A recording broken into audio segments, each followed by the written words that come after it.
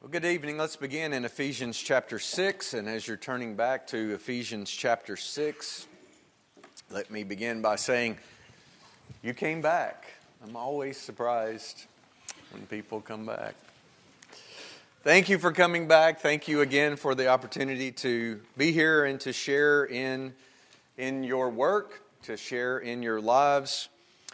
Amberly and I have had a great day that has been full of love and kindness and blessings, and so we thank you. In Ephesians, the 6th chapter, we read, beginning in verse 10, "Finally, my brethren, be strong in the Lord and in the power of His might.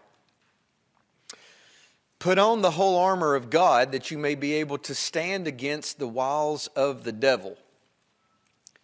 For we do not wrestle against flesh and blood, but against principalities, against powers, against the rulers of the darkness of this age, against spiritual hosts of wickedness in the heavenly places. Therefore, take up the whole armor of God, that you may be able to withstand in the evil day. And having done all, to stand. Stand therefore, having girded your waist with truth, having put on the breastplate of righteousness, and having shod your feet with the preparation of the gospel of peace. Above all, taking the shield of faith, with which you will be able to quench all the fiery darts of the wicked one. And take the helmet of salvation and the sword of the Spirit, which is the word of God, praying always with all prayer and supplication in the Spirit, being watchful to this end with all perseverance and supplication for all the saints." Tonight, as we think about the expression "in the evil day" that we find in Ephesians chapter 6, verse 13, and as we consider lessons from the context of that expression "in the evil day," this is the lesson of the hour, and this is what I encourage you to take away from all of this evening. Life in Christ is not lived on a playground. It is lived on a battlefield. You're not going to hear about this on CNN or Fox News or MSNBC Live. Beneath surface appearances, an unseen spiritual battle is raging. When we look at this text in its context, in chapter 2, verse 20, or chapter 2, verse 2, we're introduced to the prince of the power of the air. He's referred to as the devil in chapter 4, verse 27, and in chapter 6, verse 11. The prince of the power of the air, the devil, in chapter 6, verses 11 and 12. The principalities and the powers and the rulers of the darkness of this age, to be contrasted with the age to come. Of this age and spiritual host of wickedness in the heavenly places that are aligned with him, that are aligned with the enemy. They are scheming day after day, all day and all night, to separate us from the love of God that is in Christ Jesus, that has been poured out in our hearts by the Holy Spirit. And not only that, but to separate us from one another. And so in the book of Ephesians, what you have is this beautiful letter to this church in which they are called to experience the reality of the unity of the Spirit in the bond of peace, chapter 4. But in chapter 6, we have this painful, abrupt shock that our lives in Christ are not going to be lived on a playground, but rather they're going to be lived on a battlefield. And if we don't recognize that, then we will not stand. We will fall. I think one of the things that we need to recognize as Christians in 2023 is the truth that Jesus communicated to the apostles in John the 16th chapter, and in verse 33, he would say to them, "These things I have spoken to you, that in me you may have peace." We are not going to ever have peace with the enemy. We are never going to experience peace in this world, because 1 John 5:19 communicates to us that this world, that the whole of this world, lies under the sway, the influence of the devil. In Revelation 12, where we're given all this background on the devil himself, on our enemy, on the serpent, on the great fiery red dragon, one of the things that we read in Revelation 12 about him is that he deceives the whole world. We are in the world. We are in the realm. You and me and me and you, all of us, we are in the world that he deceives in. We are in the world that lies under the sway of the wicked one. And here is what God did for us in Jesus. He became flesh and he dwelt among us. He entered into our experience in our likeness. And he says, "Listen, these things I have spoken to you, that you may have peace in me. In the world you will have. You will have tribulation." And I love that that's the word that Jesus chose to use in John 16, verse 33, because it's just a word that simply means pressure. And pressure comes in all sorts of different forms. And the deceiver deceives us through his appearance. He deceives us through his words. And in his deceptions, he puts pressure on our thinking. And he puts pressure on our speech. And he puts pressure on our behavior. He puts pressure into our minds and on our hearts. And Jesus would say to us in John 16, verse 33, "Listen, undisturbed tranquility is not of this world." It wasn't his experience, and it won't be ours. In the book of Ephesians, there is no biography of the devil. There's no account of the origins of the forces of darkness. There is only the assumption that the devil is. There's a movie that made this quote famous, and if you Google it and try to get to the bottom of it, you'll be like me and you'll find this French philosopher might have said it before it was in the movie.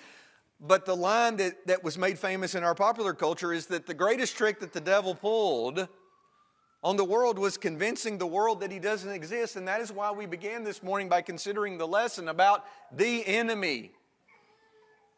In the book of Ephesians, we have no biography of the devil. We have no account of the origins of the forces of darkness. We are just thrown into this narrative in which the plot line is there is an enemy that is seeking our destruction.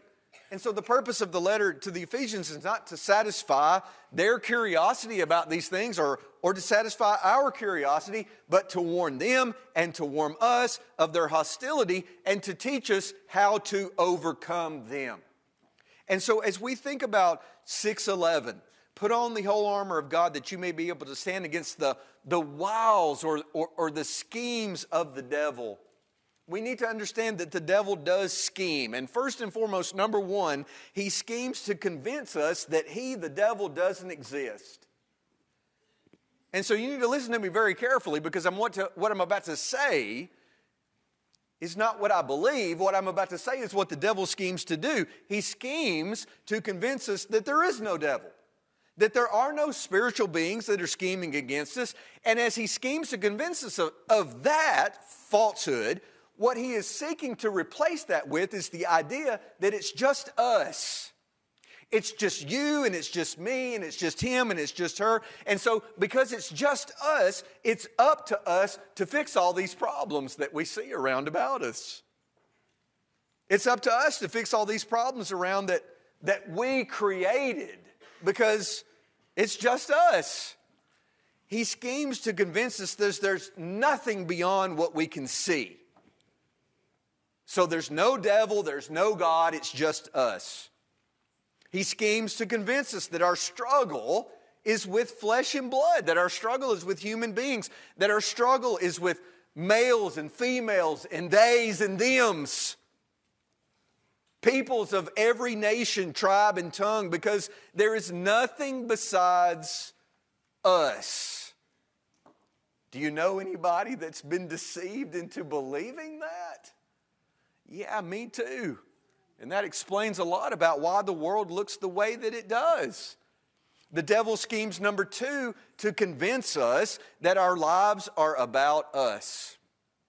Again, this is not what I believe. This is what he schemes to do. And so he schemes to convince us that there was nothing before me.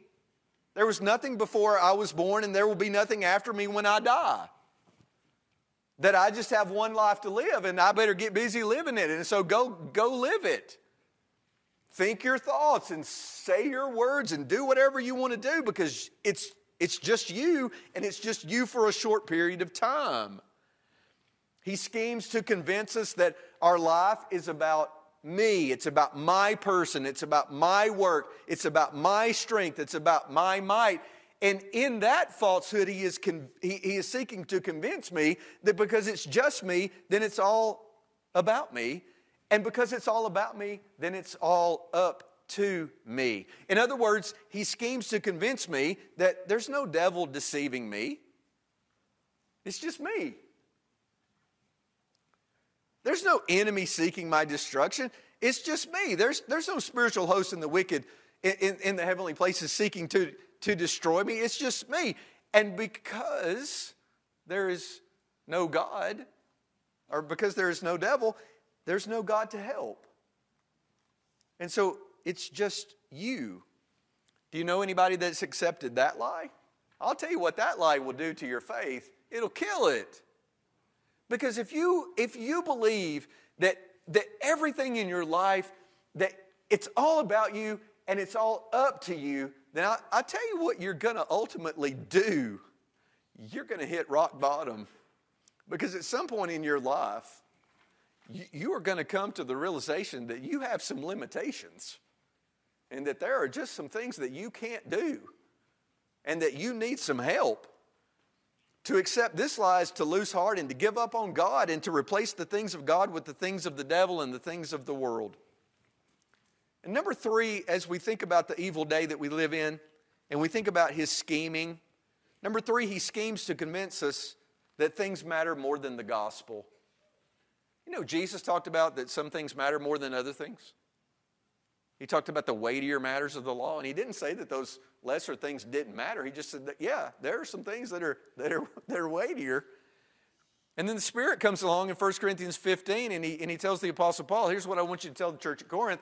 I want you to tell the church at Corinth that there is something that's of first importance. And what's of first importance is the death, burial, and resurrection of Jesus. And he had already told them that he understood that in the first 3 chapters of 1 Corinthians, because he told him, he said, when I came into you, I determined not to know anything among you except the person and the work of Jesus Christ. I determined not to know anything among you except Christ and him crucified. We preach Christ and him crucified. And so here's where the devil comes into our lives, and he says, okay, let's scheme about that. And this is what he tries to convince us of. There is no gospel of Christ because Jesus was just a man. Jesus, yeah, he's a historical figure, and he lived in the first century, and he died on a cross, but a lot of Jews died on a cross in the first century. The Romans crucified a lot of Jews, and this Jesus, he was just a man. He was a failed man who got himself killed on a cross because of his ridiculous claims. That's why he died, because he claimed to be God. He claimed to be deity. And as we all know, there is no God. There is no deity. And that's why he died, because he was a liar. And then the devil says, okay, the Bible, this book that you care so much about and that you read, encourage other people to read, it's just a collection of myths. There's nothing to that. It's just a bunch of fictional stories for people who cannot cope with reality, who need a crutch to hobble through life on. That's all this book is. And so the devil schemes and he deceives and he lies and he says, this life is all there is. This world is all there is. Therefore, live according to that. Think accordingly to that and act accordingly. And Ephesians 6:10 through 18 it bursts into our lives and it serves them and us as a stirring call to arms. We are at war, and our enemy is formidable. He's not a joke. He's not telling jokes. He's not attempting to be our friend. He is absolute bent on our destruction, and he has some help. He's not alone in that. That's the point of verse 12. And what Ephesians 6:10 through 18 is telling us, because of the tense of the language, the present tense of all of this, is that we are at war, and there's not going to be any cessation of hostilities. There's not going to be any temporary truces. There aren't going to be any ceasefires until the end of life or the end of time. And all of that, interestingly enough, is in the first word of verse 10. And so in my New King James Version, the first word of verse 10 is translated finally. But if you look that word up and look at some Greek dictionaries and different things that have been said about that word, the word that's translated finally in the Greek, it could be translated henceforward. Like, one of the literal meanings of the word finally is for the remaining time. Just let that wash over you for a second. For the remaining time, be strong in the Lord and in the power of His might. Well, why? Well, because the devil is wily, and he has some help, and he's seeking to separate you from God. He's seeking to separate you from one another. And unless you strengthen yourself in the Lord and in the power of His might, unless you put on the armor that He has designed for you, then you will not be able to stand. You cannot go it alone without Him and successfully overcome this enemy. It is not possible to do. Someone used an illustration one time about how a prideful person said to the devil, "Hit me with your best shot." And it was one of the most effective strategies in dealing with the devil, because the devil was confused about where he should start, because there were so many openings that he could attack this person.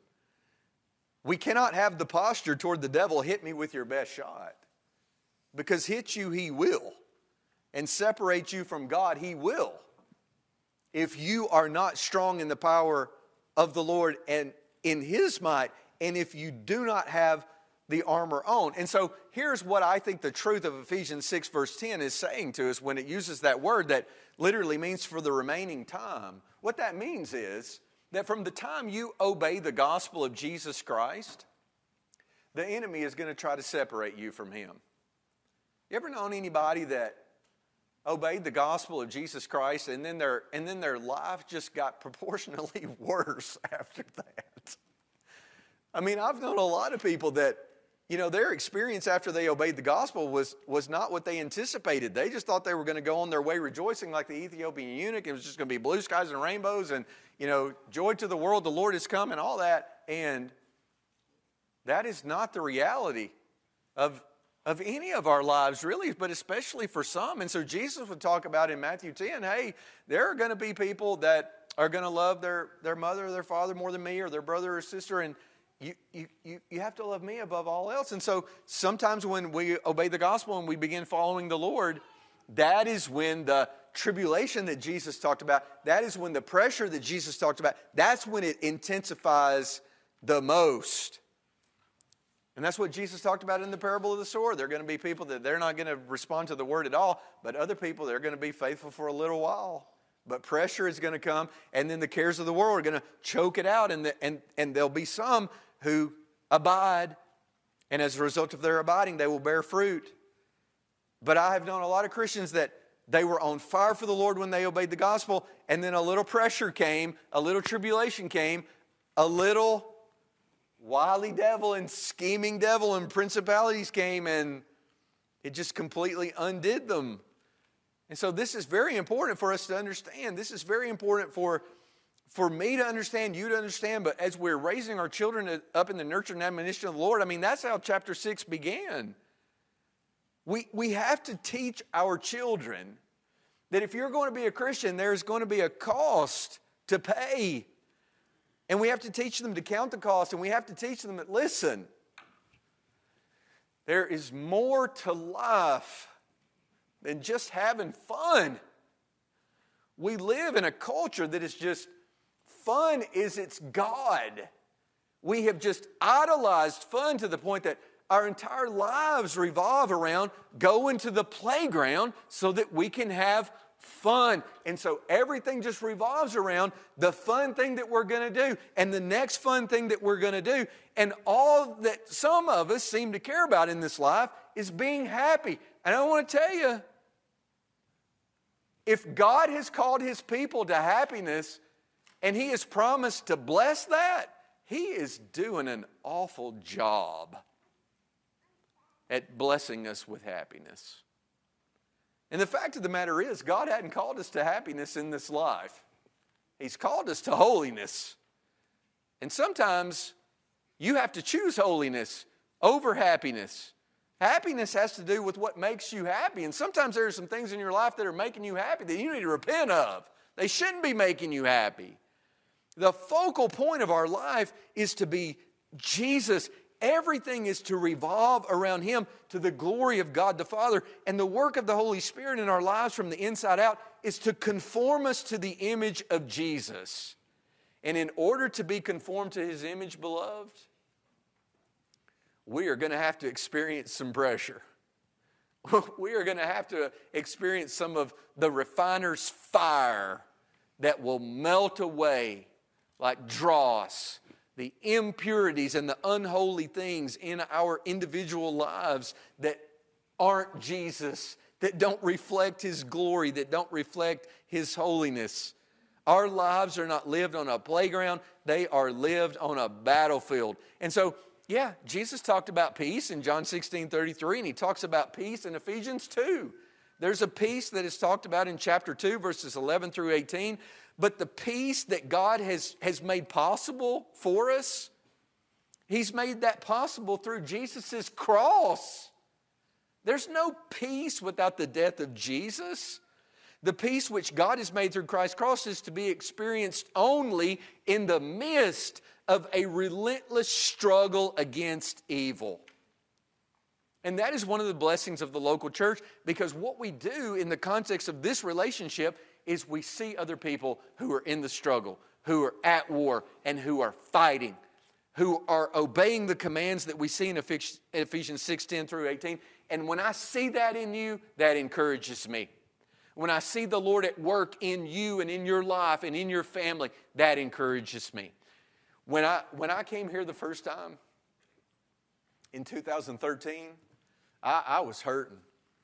There were things that were happening in my life that were discouraging me.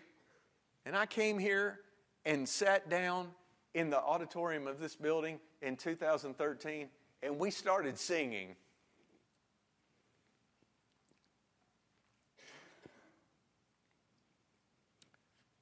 And it encouraged me.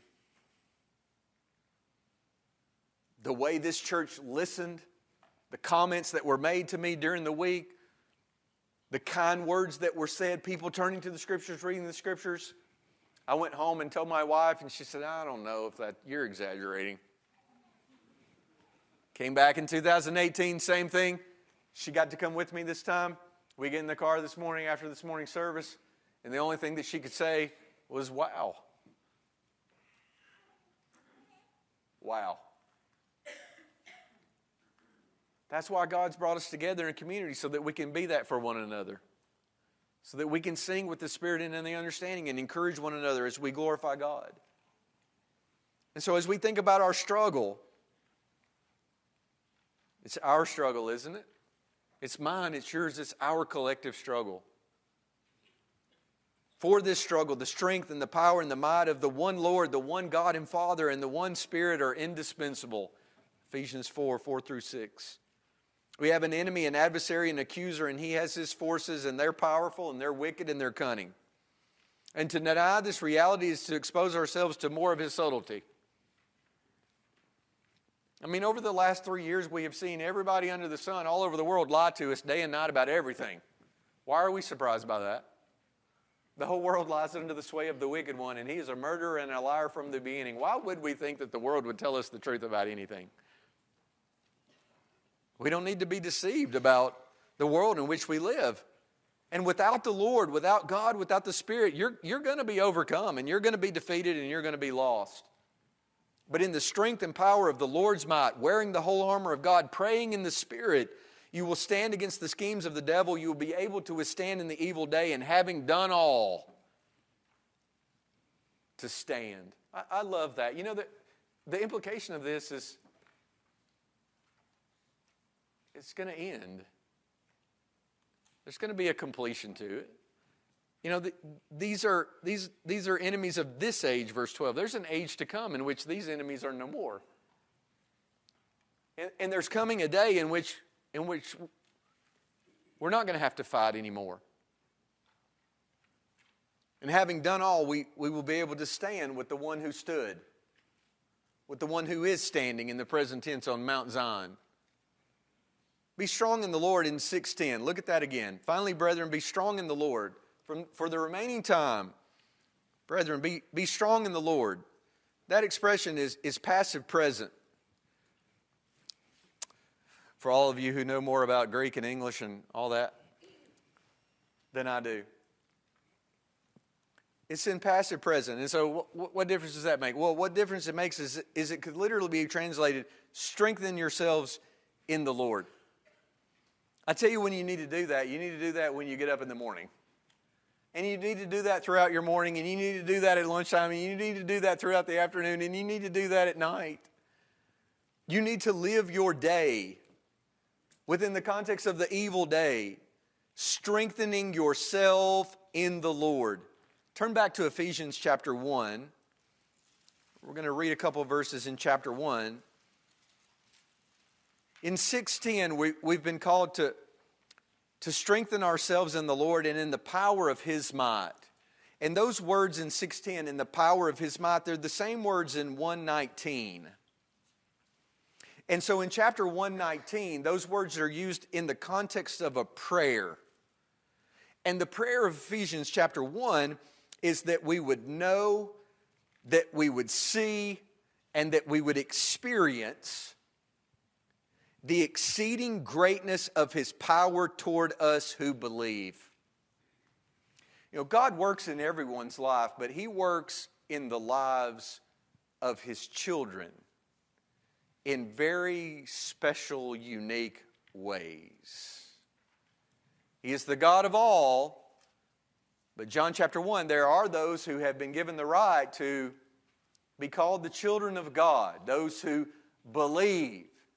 And so those who believe and are born again and who are adopted into the family of God, the prayer is that we would know and see and experience the exceeding greatness of His power toward us, and that this would be according to the working of His mighty power, which He worked in Christ when He raised Him from the dead and seated Him at His right hand in the heavenly places, far above all principality and power and might and dominion, and every name that is named, not only in this age, but also in that which is to come. We need to pray that prayer. We need to pray that prayer for ourselves. We need to pray that prayer for our brothers and sisters in Christ, that we would know and see and experience His power in time. The emphasis of the phrase, I think this is so important. I think it's so encouraging to see this. When you go back to 6:11, the emphasis of the phrase, the whole armor of God, is on the divineness, if you will, of the outfit. Do you see that? You know, why do we call ourselves a church of Christ? Well, because of what the words mean and what they're communicating. And so a church, a called out assembly of people, Christ, of course, we understand that's the Lord's anointed, the Messiah, the Christ of God, Jesus of. What does that word of mean? It means belonging to. So what are we communicating with that expression on our sign? We're communicating that we believe that we are people who belong to Jesus. The whole armor of God. The armor belongs to Him. He is the divine architect of the armor. The equipment, if you will, is forged and it is furnished by God Himself. Now, why does that matter? Well, it matters for a couple of practical reasons, but as we think about the evil day in our lives not being lived on a playground but being lived on a battlefield, in heaven we will be immortally arrayed. That's the point of 1 Corinthians 15, Philippians 3, 20 and 21, 1 Peter 3. We don't know what our glorified body is going to look like, feel like, but we know that it's going to be like Jesus's. He is the first fruits of the resurrection. And so when we read about our ultimate victory in the book of Revelation, what we see is that the redeemed of all the ages, that they are in eternity and they are arrayed, if you will, in robes of glory. In heaven we will be immortally arrayed in robes of glory. On earth we are clothed in God's armor. We're not wearing t-shirts and shorts and tennis shoes to the playground. We are clothed in His truth, in His righteousness, in His good news of peace, in His one faith, in His salvation, in His word. And so, practically speaking, by way of encouragement, putting on the whole armor of God, beloved, is not a mechanical operation. It is itself an act of faith in which we express our dependence upon God. We recognize the battle that we have chosen to participate in because we've chosen Him. And we recognize that we are under attack and that we need Him. We need His strength. We need His power. And so what God is telling us is, look, I'm here to help you. Jesus is saying, listen, I'm the captain of your salvation and I'm the commander of the armies of the Lord of hosts, of Yahweh of horse. This is who I am, and I have forged and fashioned this armor for you. And by faith, we lay hold of the power of God. And we put on the whole armor of God. And I want you to watch what we are to do. After by faith, we just rely on Him. And by faith, we armor up. And after we have taken up the whole armor of God, verse 13, after we have girded our waist with truth and put on the breastplate of righteousness and shod our feet with the preparation of the gospel of peace, and after we have taken the shield of faith, and after we have taken the sword of the Spirit, look what we're to do in verse 18.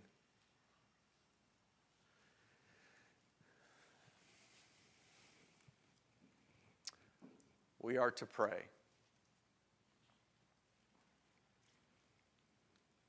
Prayer is never to be an afterthought in our daily battle with our enemy.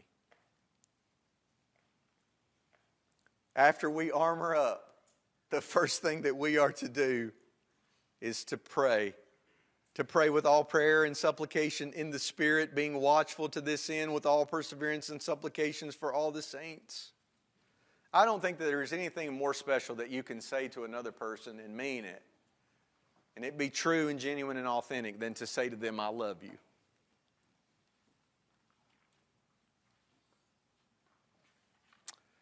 But number two,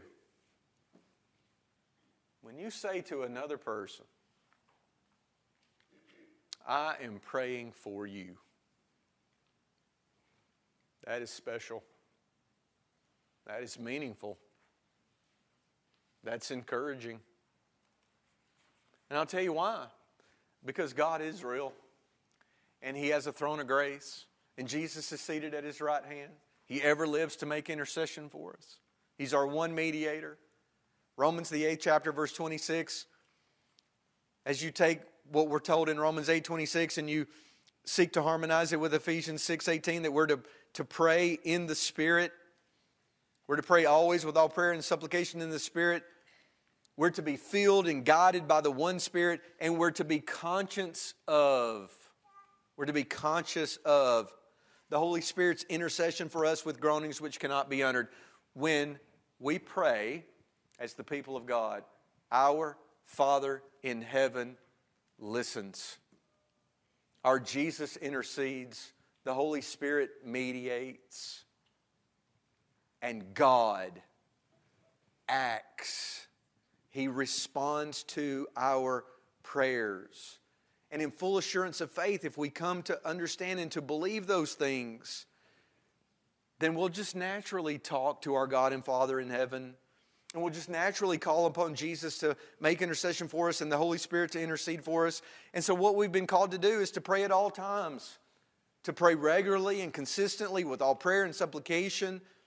For talking to God, it takes many and varied forms. There are times in which we pray together as an assembly, but there are other times like Nehemiah when we're in these situations in the evil day and we have an opportunity before somebody who is in a position of power to do something that would be a blessing to us, to stand before this person and not bow our heads and to close our eyes, but to pray, to talk to God while we're standing before this powerful person and to call upon God to simply help us. And help Nehemiah, he did. And help you, he will. With all perseverance.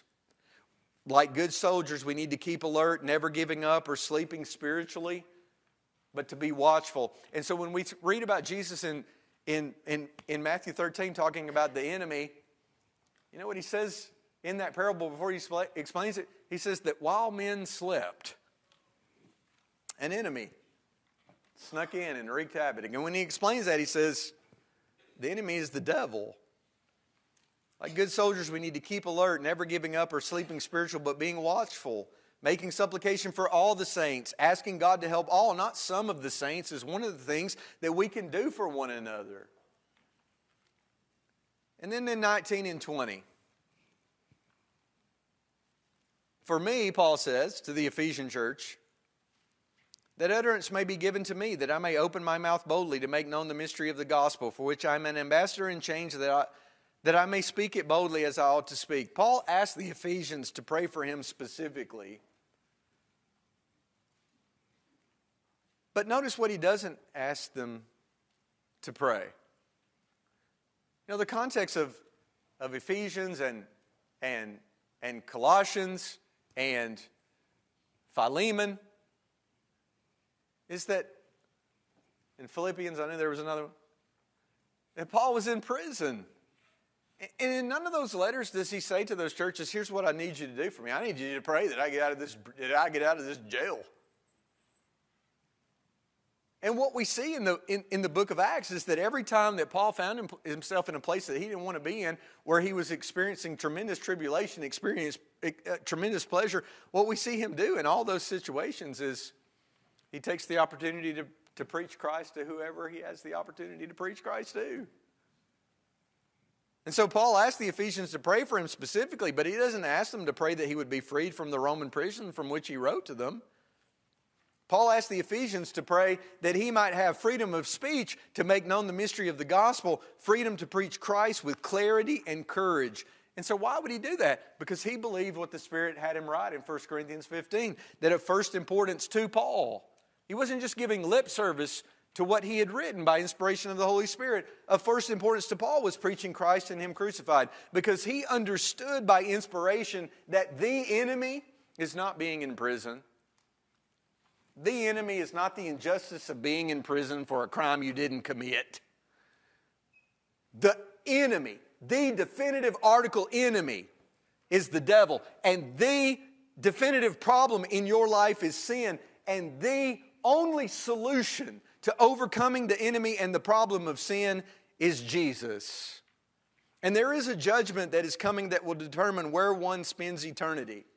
And so why do we preach Christ and him crucified? Because he is our peace. And it is through Him that we can be at peace with God. And it is through Him that we can experience peace within. And it is through Him that as much as lies within us, we can live peaceably with all men. And so what would the devil do in 2023? He would attempt to deceive us through his appearance and through his words to distract us from preaching Christ and Him crucified, from carrying out the Great Commission in our generation. David is described in Acts chapter 13 as a person who served his generation well. And as we take that expression and we apply it to life in Christ, what does serving our generation look like? It looks like taking the gospel to every creature under heaven the way they did it in the first century according to Colossians chapter 1. In the first century, in 30 years, every creature under heaven had the opportunity to hear the gospel. Why? Because the early Christians believed the Great Commission, and they believed that it was of first importance, and that everybody had sin that needed to be forgiven of, and that everybody was fighting a battle, whether they knew it or not. And they might not know because they had been deceived by the enemy. And so why would they preach Christ and Him crucified? Because that's the truth that delivers one into the freedom that Jesus spoke about in John 8. The truth will set you free. It'll set you free from the enemy, from deception, from sin and the consequences of sin. And so, as we think about all this tonight and bring all this to a conclusion, if we as the saints, if we as the faithful in Christ Jesus, the elect of God, the adopted sons and daughters of God, if we as those who have been accepted in the beloved, the redeemed, as we believers who have been sealed and filled with the Holy Spirit of God, if we do not put first importance on the death, burial, and resurrection of Jesus, who will? Who will? And if we don't, what will become of us? And what will become of our kids? And what will become of our local church? And what will become of our city and our county and our state and our country? The way that they turned the world upside down in the first century was by preaching Jesus and saying to everybody who lived in the Roman Empire, there is another king. And His name is Jesus. And it is through that name and that person, through Him and Him alone, that we can be saved. Do we believe that tonight? And if we do believe that, then what are we doing about it? I think the first thing that we need to recognize in Christ is that we don't live our lives on a playground. We live them on a battlefield.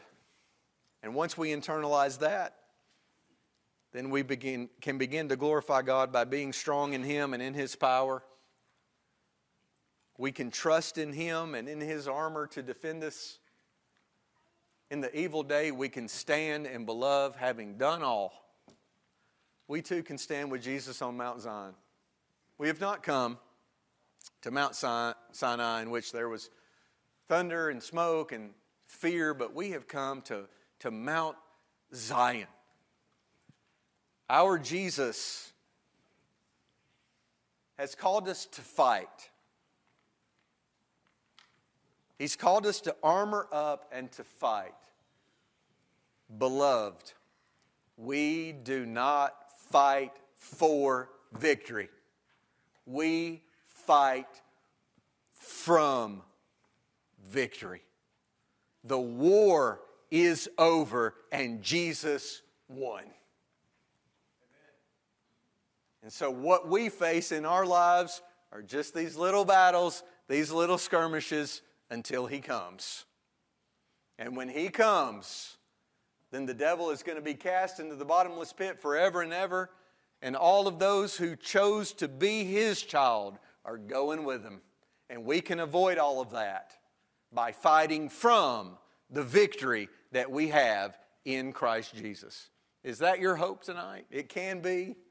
There's just absolutely nothing special about me or any of these other members of this church that have obeyed the gospel. There's just nothing special about us.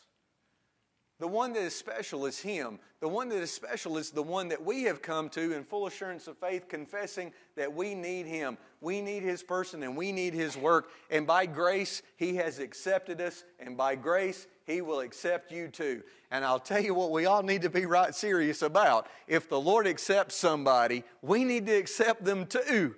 If the Lord loves somebody, then we need to love them too. And I'll tell you who He accepts and who He loves. Those who believe. Do you believe tonight? Well, if you believe in Him and that He is ready and willing to forgive you of your sins, then get out of your way and come to Him by faith. He will receive you and forgive you, and then He will outfit you with armor. That's not like Saul's armor. Remember when David went in there and Saul said, "Here, take my armor and go fight the devil of your day. Go fight Goliath." And he tried that armor on and it didn't fit. And so what did he do? He left it behind and he went in the strength of the Lord and in the power of His might, and he slew Goliath. And we can slay the giants in our lives in the same exact way, by faith. Do you believe that tonight? If so, won't you come and obey the gospel and be forgiven of your sins? If you are a child of God, but you've been spending all of your day on the playground, it's time to grow up. It's time to grow up and armor up so that you can stand, and having done all, stand. Won't you come while we encourage you with this song?